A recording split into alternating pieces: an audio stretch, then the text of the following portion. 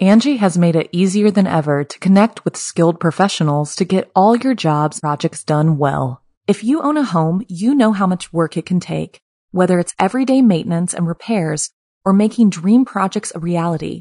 It can be hard just to know where to start, but now all you need to do is Angie that and find a skilled local pro who will deliver the quality and expertise you need. Angie has over 20 years of home service experience, and they've combined it with new tools to simplify the whole process. Bring them your project online or with the Angie app, answer a few questions, and Angie can handle the rest from start to finish or help you compare quotes from multiple pros and connect instantly, which means you can take care of just about any home project in just a few taps. Because when it comes to getting the most out of your home, you can do this when you Angie that.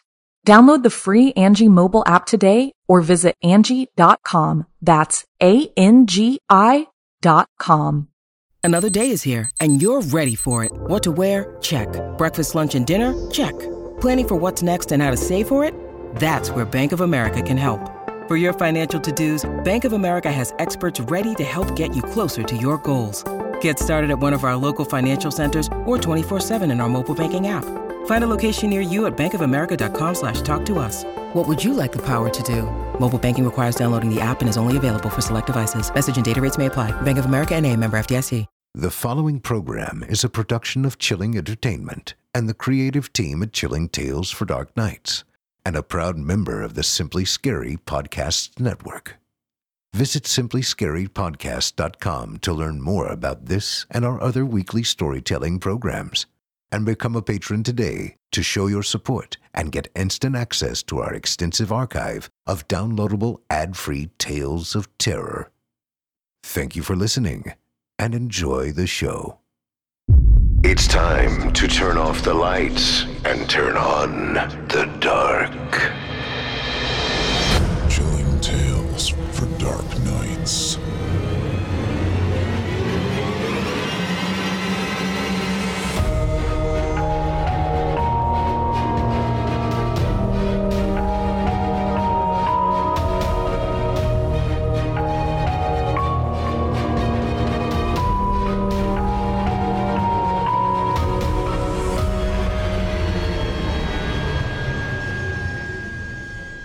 Good evening, listener.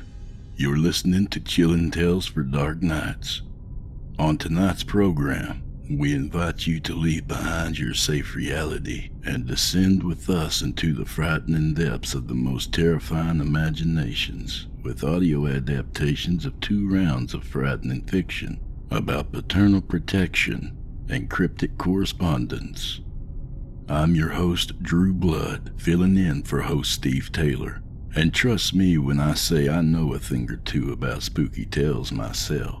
After all, I tell them myself every week over on the Chillin' Tales for Dark Nights YouTube channel. And I reckon you've probably heard me a few times here on the podcast too.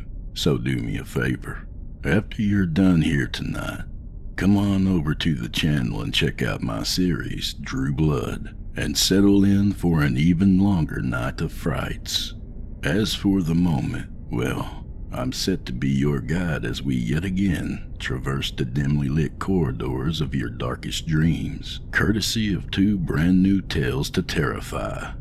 Joining us tonight to help bring to life the frightening fiction of Gabriel Black and M. Innenbach are voice talents Nick Garoff and Paul J. McSorley. Now, get your ticket ready and take your seat in our theater of the minds and brace yourself. It's time to turn off the lights and turn on the dark.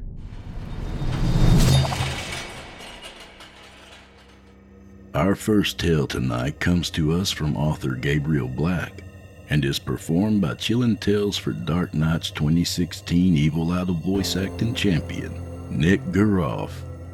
In it, we'll meet a mischievous boy named Roy who covets something that rightfully belongs to his friend Billy, and he'll stop at nothing to get it. But is it worth the cost and the dark karma that's sure to slither its way in when and if he succeeds? Stay tuned and find out. Without further ado, I present to you The worms crawl in.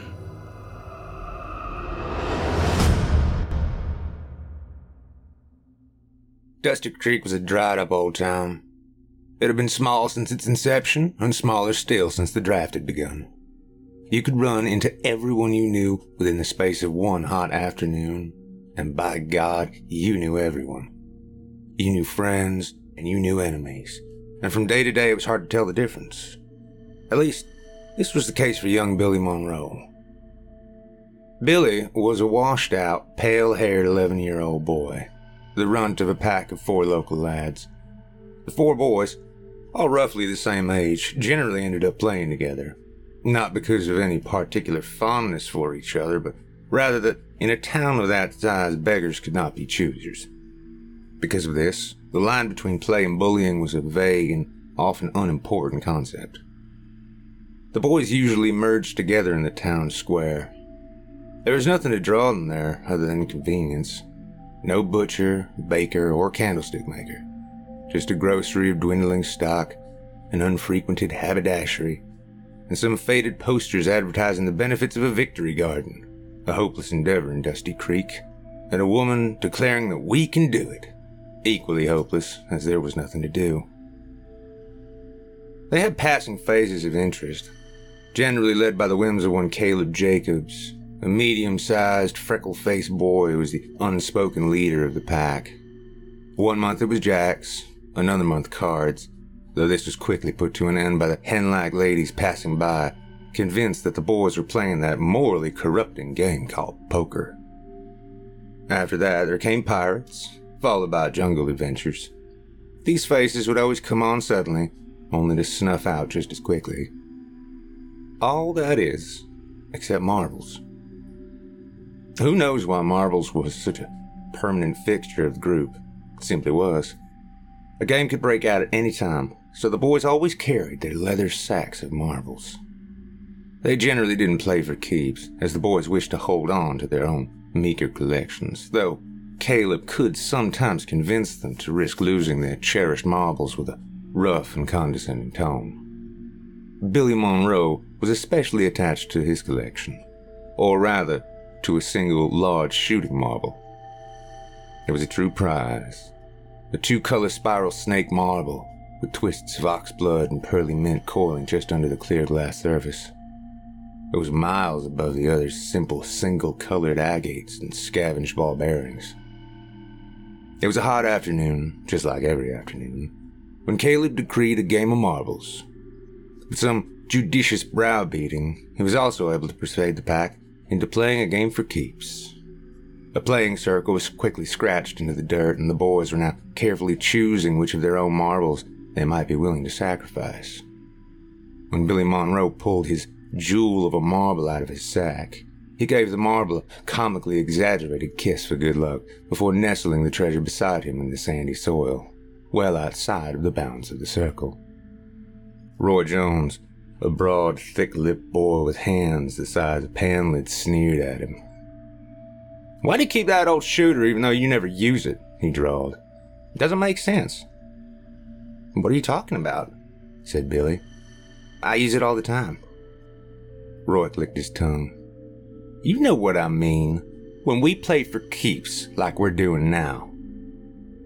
"Well, it's lucky. It's always been lucky. No sense in the world sending you some luck if you're only gonna give it away right back." Roy pouted. "I'm just saying that it's not fair you don't use that shooter when we play for keeps," he spat out. Billy scowled. "How's it not fair? I'm not breaking any rules using a different shooter. We can use whatever we want. Right, Caleb?" Caleb nodded sagely, leading to a round of snickering. "Roy just wants it for himself," laughed Matt, a black-haired string bean of a boy. "I don't think you'd risk that marble either if you had it, Roy."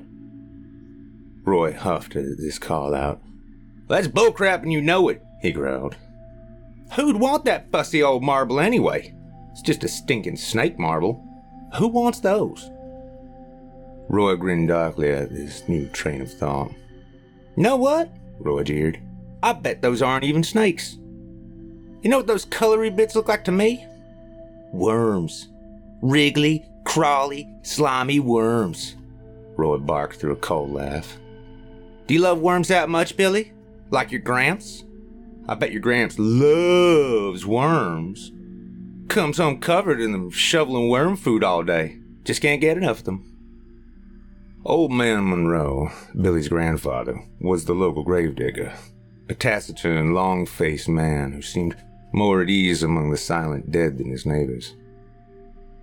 Why do you keep itching for this damn marble then? Said Billy. I thought you hated worms. Or maybe you want to eat it? Can't forget that yummy sandwich? Does Roy want a whittle snack? Stop it, Roy spat through gritted teeth. Yet even as he spoke, his insides spasmed. Roy's stomach couldn't help but roil at the memory, and the other boys laughed richly as he burned red from anger and embarrassment. Last spring, the group had chosen to bring lunch pails to school in order to play jacks during the midday break. Caleb had deigned to offer Roy half of his ham sandwich, knowing that the quickly bulking boy couldn't refuse a chance at rationed meat. Roy had eagerly chomped off a large, ravenous bite. Within one chew, Roy realized that he had been bitterly deceived as a slimy, earth-tasting paste gummed itself between his teeth. He dropped the sandwich, and as he gazed down, he saw bits of worm fall into his chest and stomach, and the sandwich contents writhing and wriggling where they lay. He had screamed so loudly that he attracted the attention of the entire square, from the busy shopkeeper to the hen-hatted ladies, and even to Old Man Monroe, shuffling about doing rare errands that required personal interaction. With some deep breaths and a careful swallow, Roy brought himself back to the present. The churning in the stomach morphed into a burning, bileless fire. Well, that marble didn't do your pa any good, did it? He hissed.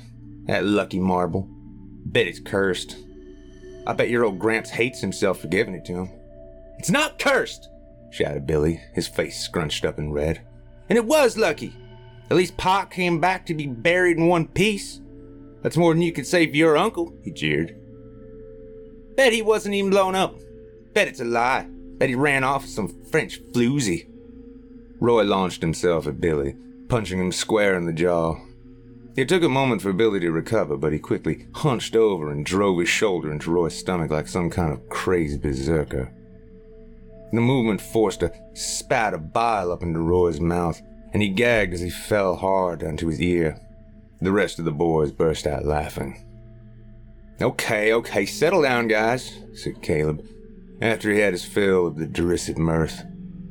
Roy, you shouldn't have said that about his marble, and Billy, you shouldn't have said that about his uncle. Truce, okay? Billy toed the ground. Yeah, he mumbled. I guess. Roy was still coughing on the bile in his throat. Well, whatever. Come on, guys. Let's get out of here. As the rest of the pack shuffled away, Roy had managed to right himself. He brushed dirt off his face with the back of his hand. I'll kill you, Billy Monroe, he growled. I'll kill you. A week had passed, and another game of marbles had begun. All resentment over the argument seemed to have been erased and written over with other petty squabbles and name-calling. The pack were once more gathered in the square, squatting by a circle of iron railing meant to protect the scorched and withered sapling inside of it. The railing was being used as a makeshift prison camp, a mighty fortress housing sun-bleached, clothes-pinned POWs. Their comrades had planned to rescue, but sadly, they had all collapsed on the field of battle when Caleb demanded a game of marbles. And what's more, another game for keeps. The boys reached for their leather sacks and emptied their contents onto the dirt. Once more, Billy took the beautiful marble and gently placed it at his side, safe and sound. The bitterness that Roy thought he had forgotten bubbled up, and he grabbed the marble where it lay nestled next to Billy. You're going to use it this time. Show us just how lucky it is. Billy squealed and grabbed at Roy's wrists for the marble, which he held aloft. When the sight of Billy's fist planted itself into Roy's chest, Roy lost himself completely and shoved Billy hard. What happened next was an accident. A solid plant, perhaps accompanied with a thump of the head, then running off in the ears. And that should have been the end of it. That was supposed to be the end of it. But the luck of Billy's marble soured that day. In one stumbling step backward, Billy's foot landed on a cluster of marbles, sending him careening in a violent arch. In his fall, Billy struck the iron tree guard and landed in a heap on his side. The boys were laughing, and as their guffaws turned into big huffs of steadying breath, they began to wonder at Billy's stillness. "Billy," said Caleb, "stop playing possum." "You can get up now, Billy. Don't be such a baby." The commentary hushed as they noticed a trickle of blood coming from his ear, and soon another streaming down his nose. They didn't move. They didn't speak. They could only watch as Billy lay lifeless, his skin, shirt collar, and even the soil around him became stained with red. The shopkeeper was the first adult to notice, as he had seen the fight and had stomped down the square to break it up. Upon seeing the scene before him, he let out a loud yell. A commotion was soon started, with some people shouting about the need for a doctor, and others shaking their head over the mysterious whims of the good Lord. As the adults crowded in, the boys were pushed away, as empty and dumb as the body crumpled on the ground. Angie's List is now Angie, and we've heard a lot of theories about why. I thought it was an eco move. Fewer words, less paper. No, it was so you could say it faster. No, it's to be more iconic. Must be a tech thing. But those aren't quite right. It's because now you can compare upfront prices, book a service instantly, and even get your project handled from start to finish. Sounds easy. It is, and it makes us so much more than just a list. Get started at Angie.com. That's ANGI, or download the app today. A brief inquiry had been held, and while Roy was subjected to the stern looks and long-winded scolding of the town doctor, it had been decided that Billy had died by misadventure. 2 days later, the town gathered to see Billy off to his final resting place. Old Man Monroe was not rich, thus Billy's coffin was a simple pine wood box. The large nails splintered the wood around the place they had been hammered in, contributing to a vaguely warped and weak appearance. Monroe sat next to it, a gentle hand resting against it protectively as his neighbor's rusted old cart, used in place of a hearse, trundled down the dirt road to the graveyard. Men had their hats off, women daintily dabbed at the corners of their eyes with their handkerchiefs. Children were there as well, many of them bored or confused. Roy was standing next to Matthew, the weakest of the group, now that Billy had passed. "I don't get why we need to stand here and watch," muttered Roy with a scowl. "I mean, we already know he's dead. Why do we need to look at his box?" "It's respectful, I guess," mumbled Matthew, though he seemed unsure in the face of Roy's strong opinion. Roy suddenly grinned. "Hey, Matt," he whispered conspiratorially, "look what I got." Roy opened his clenched hand to reveal Billy's spiral snake marble. Matthew gasped. "Roy," he hissed in a frantic whisper, "you can't keep that." "What do you mean?" "You should give it back to old man Monroe. It's important to him." "You're talking horse shit," hissed Roy. "It's not like he plays marbles. He's too busy messing around with worm food all day." "But," said Matt weakly, "it belongs to their family." "Not anymore, Matthew," said Roy. "I grabbed it fair and square." "Wait, did you take it when he died?"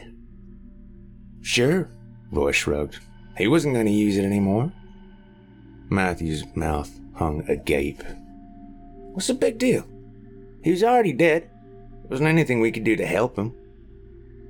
"I mean, sure, I guess, but still. Are you going to squeal on me?" "No," muttered Matthew, eyes downcast.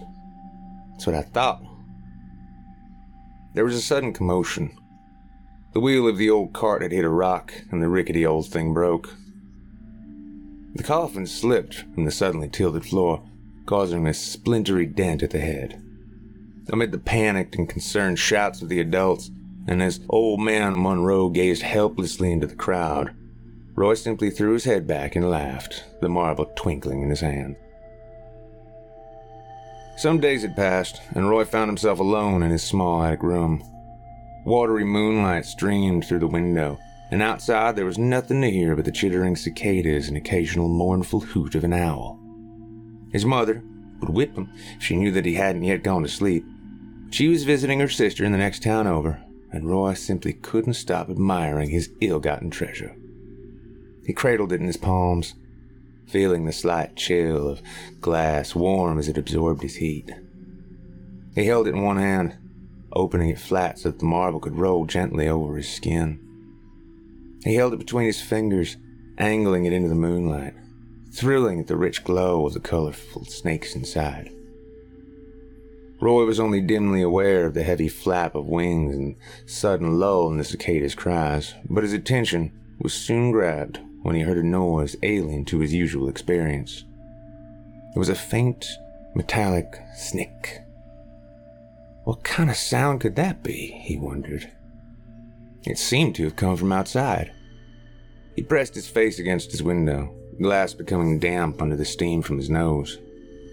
At first he found nothing amiss, but then he saw something that made his heart drop. From his perch, he could just make out the flung open cellar doors.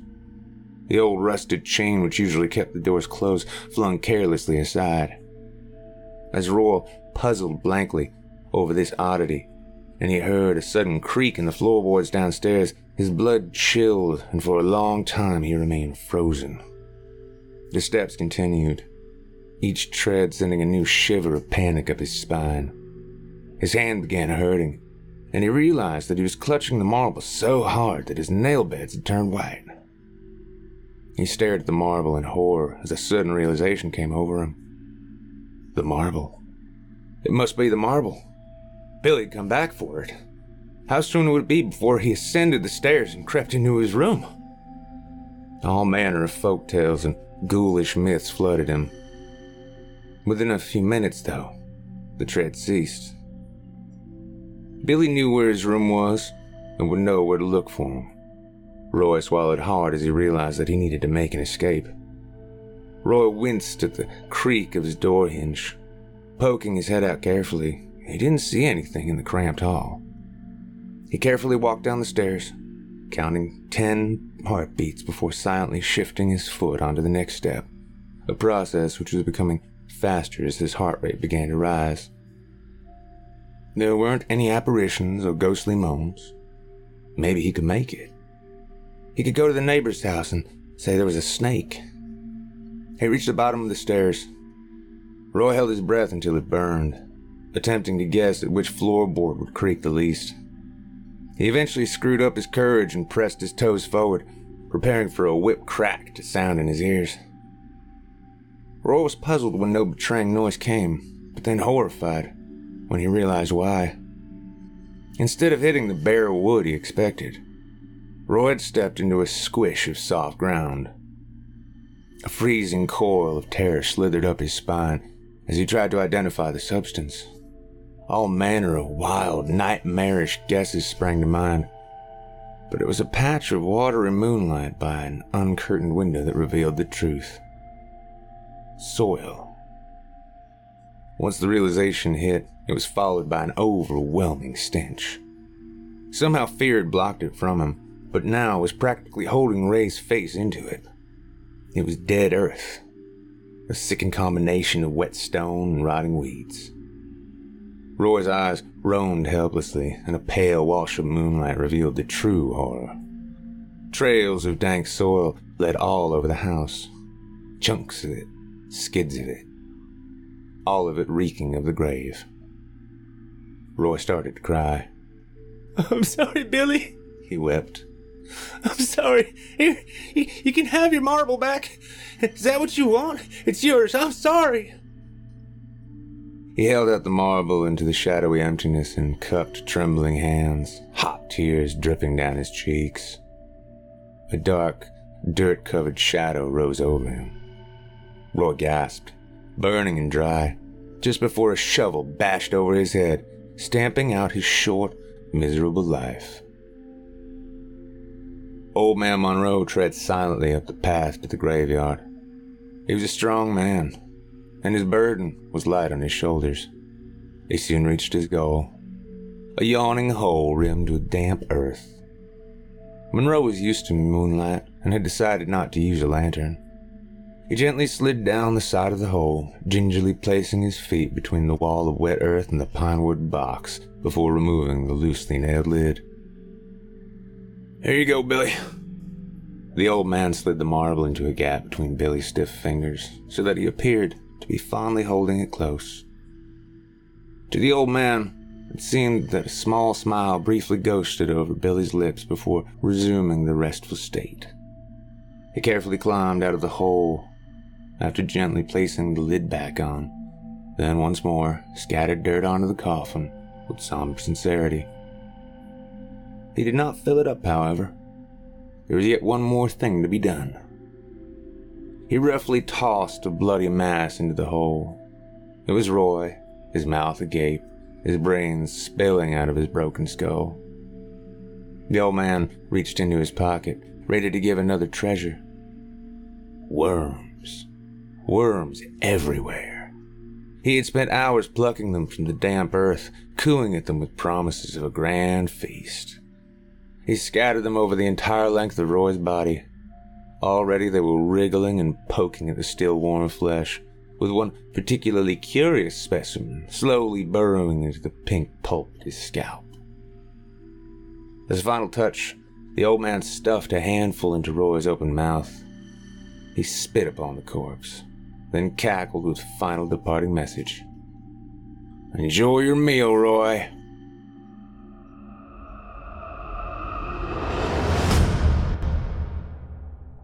Angie has made it easier than ever to connect with skilled professionals to get all your jobs projects done well. If you own a home, you know how much work it can take, whether it's everyday maintenance and repairs or making dream projects a reality.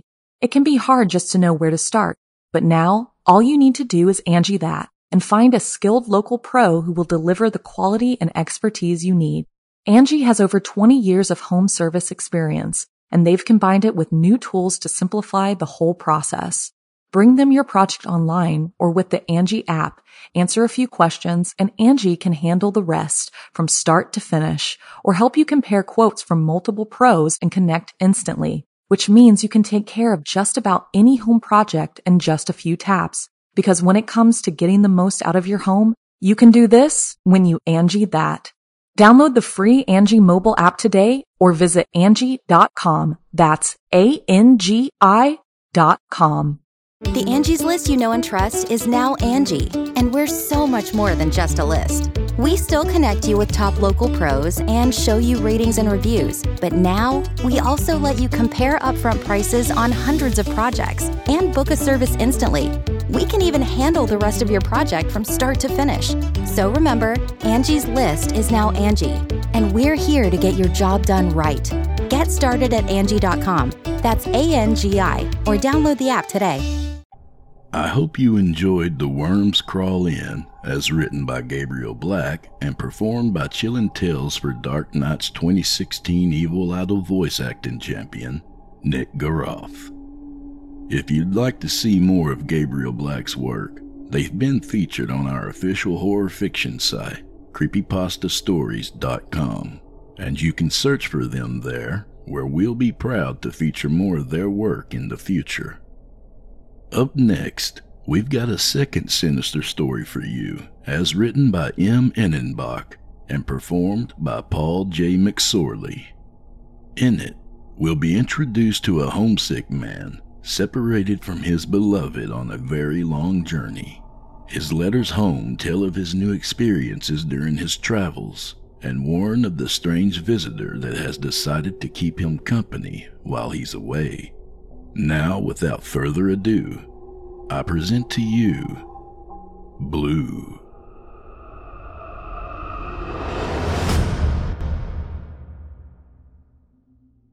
My dearest, I hope this letter finds you doing well. I've found myself stuck in a morose languish. I hope writing to you will release its hold upon me incrementally, as I've become unable to muster the energy to step outside this accursed hotel room. I fear the maids believe I've expired, as the "Do Not Disturb" sign has hung from the doorknob for a week straight. I miss the sound of the waves crashing and your singing as you sit in front of the fire. I also miss the steady clack of your needles as you knit yet another masterpiece to keep us warm in the winter. I miss the touch of your hand upon my shoulder and crooked smile informing me to put my book down and come to bed. This distance is too great between us, and I was meant to stay closer to home. My constitution demands the satisfaction of your lips upon mine. These Appalachian winds carry sickness and fear. I can't stand another breath of them. If they don't send me home to you soon, I fear madness will quite overtake my brain. And the dreams this place gives, a pox upon the mountain breeze and rambling wildlife. The sounds at night are enough to make the spine grow weak and the mind dips deeply into insanity. I know you are rolling your eyes at me as you read this, thinking I've only caught a case of the overdramatic. You might be right, but be it the untamed wilderness or the lack of you by my side, these dreams take root, and I cannot cast them out. It isn't just me plagued by the accursed things. Why, just this morning as we sat drinking coffee and dining on eggs and bacon and toast, Jeffrey confided in me that his sleep has become a tangle of dark omens. I tried to laugh it off, but inside I felt the cold steel of terror as he described the very same images I have been haunted by. The room grew quiet as he spoke, and I could see the uncomfortable faces of others that had suffered the same visions. None were willing to say anything, but I could see it as clearly as the clouds in the sky. I was asleep, dead asleep. No, strike that. Soundly asleep. Better? I was dreaming. Not the recurring dream I told you about when I wrote to you last week, the one where you and I picnicked down by the bay. The gulls were crying and the gentle curve of your neck so intoxicating in the afternoon sun. No. I was sound asleep when I heard a tapping on my window.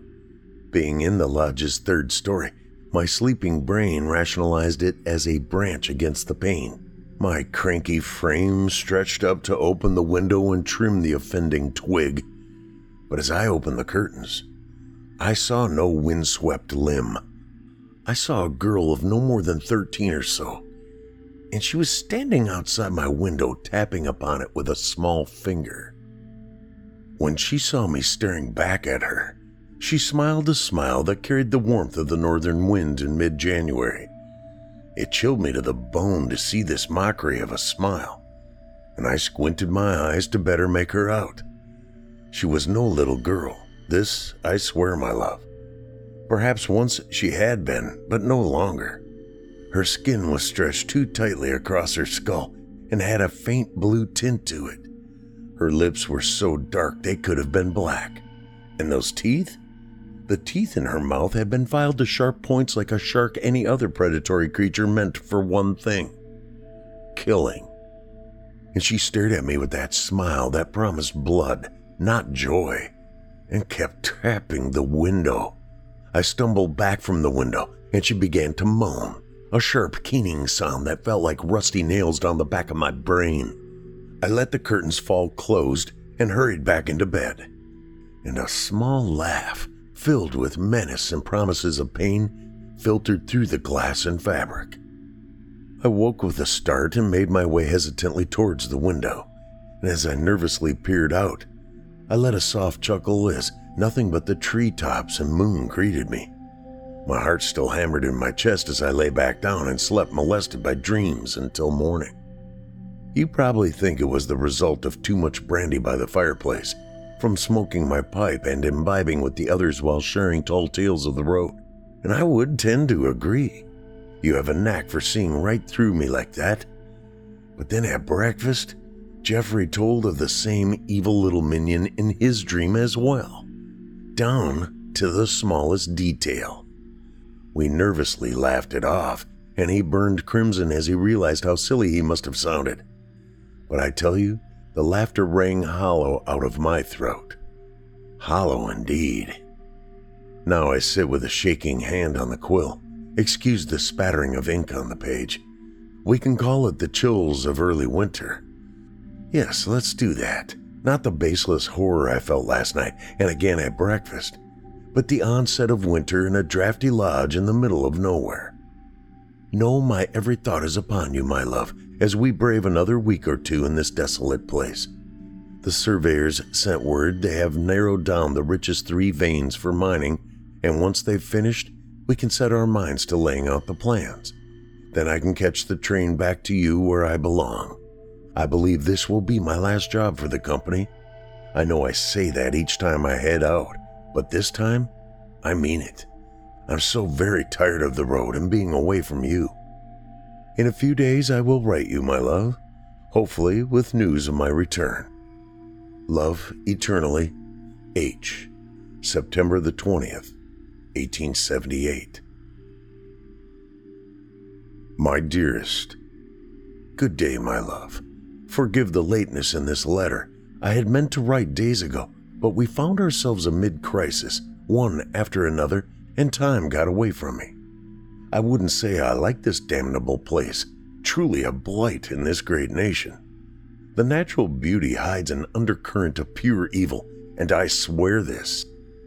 In my last letter, I detailed that we were awaiting word from the surveyors.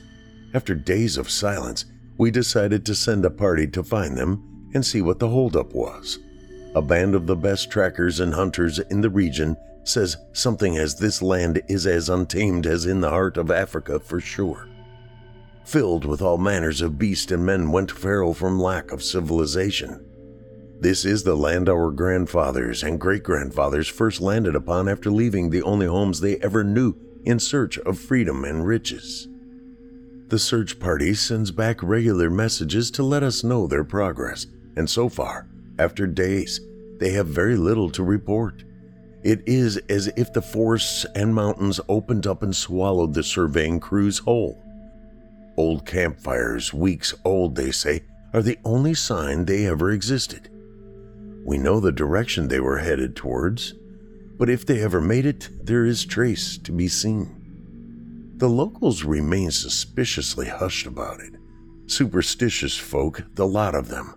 They make the cross's sign and hurry off when we ask questions about the woods and mountains.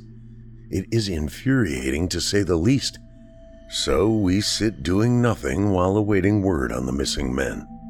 Any more delays, I doubt I will make it to a city to catch the train home this year.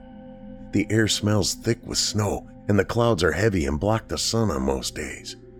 But I keep optimistic, as it is too easy to slip into a malaise up here. On the dream front, since I wrote to you, the dreams have all but stopped. Now my sleeping head is back to being filled with thoughts of you and I frolicking in the waves and laughing and loving. I fear it was the stress of the situation and cabin fever combined. In fact, the spirits overall are much improved besides the worry about the lost crew. But we all believe they will turn up soon enough. It isn't the first time a crew has gotten turned around in the dense trees and winding creeks up here. The lack of stars and sun to guide them probably has them hunkered down, waiting for the proper chance to make it back. Our meals are back to being filled with laughter and lies told to sell immense laughter. It was an ever-escalating event of frivolity from men desperate to be home, but willing to brave it out a while longer. All except poor Jeffrey. The fool ended up cracking open his window during the night a few days past. Now he is suffering from sickness brought on by the chill air in his lungs. The doctors claim he has no signs of illness, just lethargy as far as they see. He mostly sleeps and drinks heavily of the tincture they make locally, a relatively strong concoction capable of taking down a bear, as the locals tell it. I took a drink of it and slept peacefully for nearly 12 hours, so I'll testify to its strength. But don't fear for Jeffrey, he'll pull through this, and possibly learn to leave the window shut during the cold nights. I must go, my love. I see the wagon pulling near the lodge and hope to hear good news. I shall write sooner, I swear. Until then, know I think of you always, and long to feel your lips upon mine. Love eternally. H. September the 28th, 1878. My dearest, the last couple of days have been fraught with ups and downs. I feel torn in multiple directions. As always, I hope this finds you in good spirits. Apologies for the rushed nature of this. I am practically beside myself with glee and sorrow. Where to begin? After the last letter, the search party returned with good and ill tidings. The surveyors have been found holed up in a cave. A pack of ravenous red wolves attacked them. 3 men were lost, bringing the crew down from 9 to 6. Much of the equipment was lost as well, but compared to the 3 souls that have left us, it is a small price. Though the company men higher up do not see it that way. It is a shame when life is worth less than coal. A damn shame. But the surveyors managed to retain their maps, and we will begin to make our plans after the bodies are laid to rest. On that note, in tragic news, Jeffrey has succumbed to his illness. He passed last night in his sleep. The sudden scream from his quiet room awakening all of us and caused a mad scramble to his side. In his sickness, he managed to open his window yet again. His body, though just expired, was as cold as ice and tinged in blue when we got to him. His lips darkened deep red as if chapped severely. A rictus scream of pain was frozen on his face. It shall haunt me seeing him that way. All memories of him standing strong and fierce was replaced by that look of terror. The doctors came to visit his corpse and quickly whisked him away. I got into a great tussle with them over his remains. They insist he be burnt to ash instead of sent home for proper burial in consecrated ground. They demand all of the bodies be burnt. There are no answers given as to why, just solemn marks of the cross from their overly superstitious hands. This whole land feels like it has not progressed since before the War of the States. Simple-minded, God-fearing folk set in their ways. I wonder what they would say about you here, my love. Would their old ways send them into a fit of apoplexy at a Negro woman and white man finding love together? Possibly. I'm not sure they even know of the emancipation of the slaves here. There are only 2 last names on the mountainside, and neither seems willing to crossbreed with the other. Needless to say, I'm glad you are safely at home and far from these savage fools and their untempered belief. I must go. They say the bodies must be burned within a strict time frame according to Scripture. No Scripture I have ever read.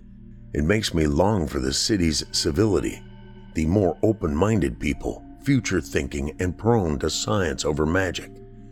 I've given my notice to the bosses that this will be my last job and then home to retirement and start our family. They raised great ballyhoo over this, claimed I'm leaving them in a lurch with the sudden loss of Jeffrey. I don't care. We can plant crops and I can pen my manuscript of our great nation's outlying regions. My life is with you, not them. It should be a week, possibly 2, before I can return to our home. First to lay these brave men to rest, then to plan out the mines. I miss you greatly, my love, and I will be there soon. Until that moment, I shall write to you and keep you detailed on this cursed trip. Love eternally, H. October the 3rd, 1878. My dearest, the dreams are back again. Everyone is on edge. The tapping in my window occurred again 2 nights in a row now. Even in my dreams, I am too frightened to peer out the curtain and see that blue-skinned monster. The townsfolk refuse to answer my questions about her. They will not acknowledge us when we leave the lodge. The first snows have fallen, and now they seem to want us gone.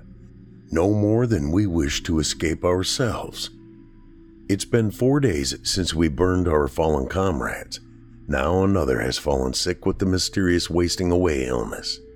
The bosses refuse to answer our questions and work has ground to a halt. A contingency of fellow workers are talking about just leaving. The bosses swear if they do, They will not be paid for the job. I've tried to be a voice of reason, but there is none to be had in this hell. Everyone is sullen and fearful. I was jumping at every noise. I worry if the sickness doesn't get us, this eerie malaise will. Secretly, I want to leave as well, but we need this final lump payment to settle down and start the farm. How I miss home. You. The clean, salty air and tides were lulling us into a sense of calm and security. The ocean is a balm for the weary mind and soul. Combined with your gentle touch, it is heaven in a world of turmoil. 2 more weeks. That is where I draw the line. After that, I'll be forced to winter here, and I fear I will succumb before it ends. The rooms grow stuffy, and I fear what lies outside the windows at night. 2 more weeks and I leave come hell or heavy snows. Until then, I will keep the peace as well as I can. I will seek answers from the townsfolk in the meantime. Unravel this mystery ailment and ghostly blue girl. I hear boots outside in the hallway. I must go and put out another fire, it seems. I love you, my wife. Hopefully the following letter comes and I will be on my way to you. Love eternally. H. October the 8th, 1878. Matilda. My love, how I miss you. This has turned from bad to worse. The snows fall each night, and soon the roads will be too treacherous to trust. Neither boss nor worker can speak to one another without a threat of violence. 2 more have fallen ill, and 1 has passed on. I've taken to visiting the tavern in town and drinking until I pass out at a table there. This lodge has become oppressive with fear and hostility. I've befriended a few locals. They tell tales of a group of blue-skinned demons that haunt the woods at night. Evil things with fangs and blackened lips that lure men to their doom. It is said they feed upon their souls and leave empty husks behind. They burn the bodies so they do not rise again. I don't know if this is just rural fantasy or accurate, but it chills me to the bone and leaves me weak in the knees. I've decided to leave without the pay promised. Death is not worth chancing over living a fruitful life with you. Even here in the bar, I feel the call in my inebriated sleep. Hear the tapping outside the walls. I shall return to the lodge this evening and pack my belongings and leave at once. It will be my first time returning in days. I hope to leave in the morning if the weather permits. I shall write to you before I go to let you know I'm on my way to your loving embrace. Love eternally. H. October the 13th, 1878. Matilda, my love. I have been trapped in the lodge for 2 days. The night I came to pack, a blizzard swept in, and the snow is halfway covering the doors. The sickness has claimed nearly everyone in the lodge. I barricaded the door to my room and pushed the dresser in front of the window. I am huddled in bed with the embers of my fire slowly dying out. I have broken the furniture for fuel and am running desperately low. I need provisions or I shall perish as well. At night, the tapping on the glass has grown to a cacophony. In the halls outside, I hear the scurry of tiny bare feet and insidious laughter. Low rumbling voices of men bed-stricken with illness, and shuffling steps that stop right outside my room. I don't know if this is a plague or some dark magic at work, but I fear if starvation doesn't get me, the sick and dying will. I don't know how to get this letter out to you. I'm only writing it to maintain my sanity and focus. If the snow falls deeper, I should be able to launch myself out the window and land safely below. I'm growing desperate enough to try now as the sun begins to set and before the night horrors start, but I won't. I can last 1 more night. For you, my love, I will persevere through this madness. Love eternally. H. October the 15th, 1878. Matilda, my dearest, I did it. As the sun rose and the voices stopped this morning, I braced myself and jumped into the deep snow below my window. I twisted my knee and ankle, but the cold has allowed me to keep moving. I write to you from the tavern. The locals are worked up into a frenzy. They speak of burning the lodge down with all the souls trapped inside. I hate myself for saying this, but I agree wholeheartedly with the decision. They could burn the entire woods down and raise the mountainside as well. There is evil here, deep and old evil. The roads are too covered and my body too battered to make the trek to the nearest train station. I shall have to stick it out here until I can make the journey. The locals say it will be 3 days at the least, a week if the storms don't decrease. But I need to leave, to return home. They are gathering kindling to start the blaze now, and if I could, God help me, I would help them. Please pray for their souls, and mine, my love. I beg of thee. This must be made right. I love you with all my heart. I'll be there as soon as possible. I swear this. Love eternally, H. October the 16th, 1878. Matilda.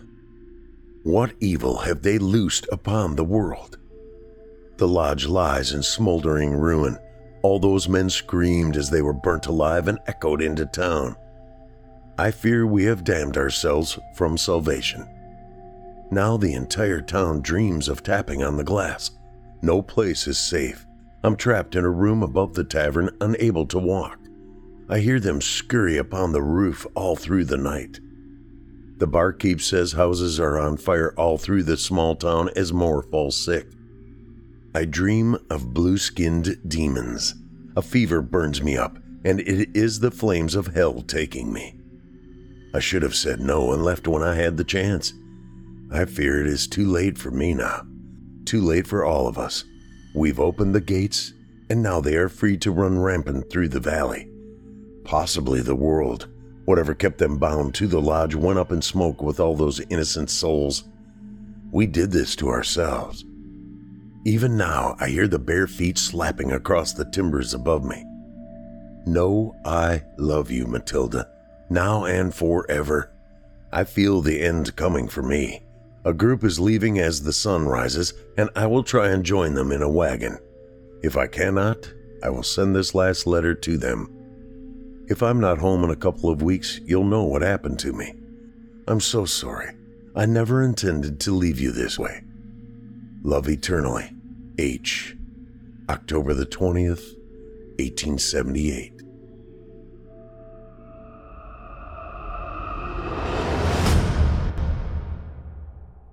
You can live out your MasterChef dreams when you find a professional on Angie to tackle your dream kitchen remodel. Connect with skilled professionals to get all your home projects done well. Inside to outside, repairs to renovations. Get started on the Angie app or visit Angie.com today. You can do this when you Angie that.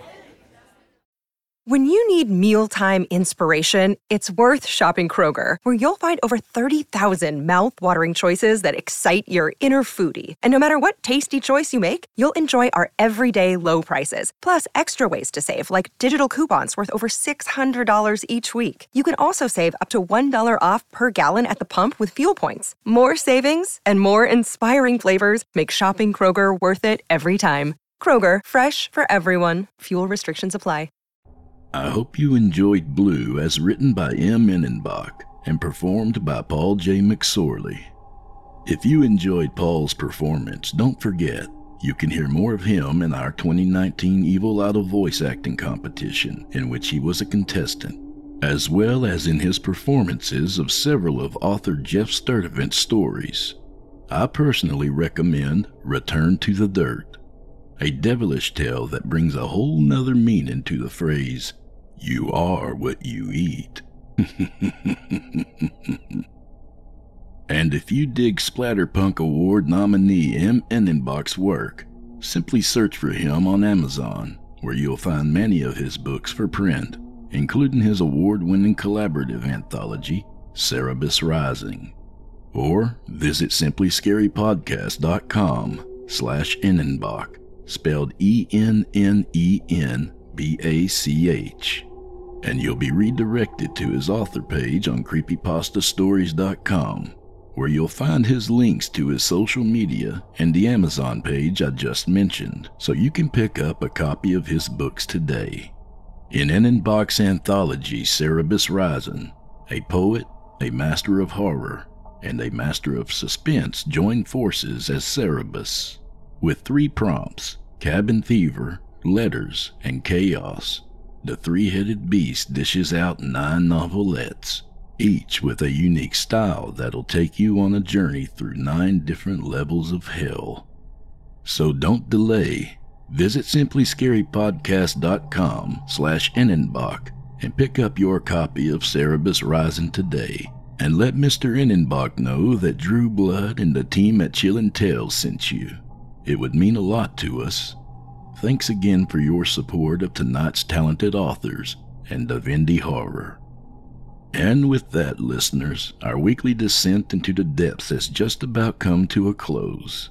But before we go, I'd like to take a moment to thank you for joining us for tonight's episode, and remind you, you can take a moment to stop by our iTunes page and leave Chillin' Tales for Dark Nights a 5-star review and a kind word, and follow us on Facebook, Twitter, and Instagram if you haven't already. And of course, subscribe to us on YouTube, where you can find an archive of our work going back to 2012. And consider signing up as a patron at our website, chillintalesfordarknights.com, to show your support and get all of our content ad-free. I'm your host, Drew Blood, and it's been a real pleasure. Tune in again next week when we once again turn off the lights and turn on the dark. Sweet dreams, listener. Sweet dreams.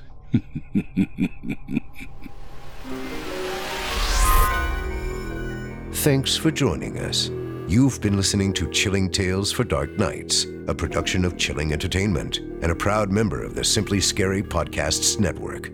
Visit simplyscarypodcast.com today to learn more about our network and our other amazing storytelling programs. Tonight's program was hosted by yours truly, Steve Taylor. Selected stories have been adapted with the kind permission of their respective authors. Original music provided by Luke Hodgkinson and Jesse Cornett. Sound design and final mixing and mastering by executive producer and director Craig Roshek. Logo by Craig Roshek. Got a scary tale of your own that you'd like performed? We take submissions. Email it to us today at submissions@chillingtalesfordarknights.com to have your terrifying tome considered for production in a future episode of this show. If you enjoyed what you heard on tonight's program and are joining us on your favorite podcast app, subscribe to us to be sure you never miss an episode, and leave us a 5-star review and a comment. Your feedback means a lot to us. You can also follow Chilling Tales for Dark Nights and yours truly on Facebook to connect anytime and get the latest updates on this and other programs and my channel.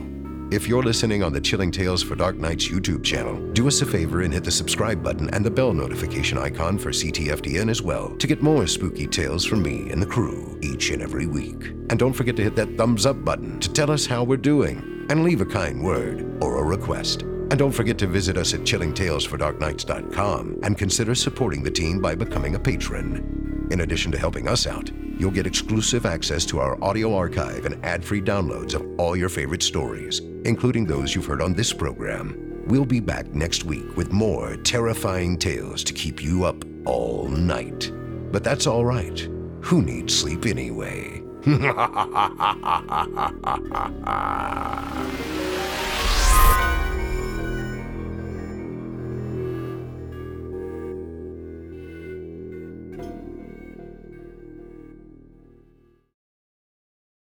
You can live out your MasterChef dreams when you find a professional on Angie to tackle your dream kitchen remodel. Connect with skilled professionals to get all your home projects done well. Inside to outside, repairs to renovations. Get started on the Angie app or visit Angie.com today. You can do this when you Angie that. Angie has made it easier than ever to connect with skilled professionals to get all your jobs projects done well. If you own a home, you know how much work it can take, whether it's everyday maintenance and repairs or making dream projects a reality. It can be hard just to know where to start, but now all you need to do is Angie that and find a skilled local pro who will deliver the quality and expertise you need. Angie has over 20 years of home service experience, and they've combined it with new tools to simplify the whole process. Bring them your project online or with the Angie app, answer a few questions, and Angie can handle the rest from start to finish, or help you compare quotes from multiple pros and connect instantly, which means you can take care of just about any home project in just a few taps. Because when it comes to getting the most out of your home, you can do this when you Angie that. Download the free Angie mobile app today or visit Angie.com. That's ANGI.com.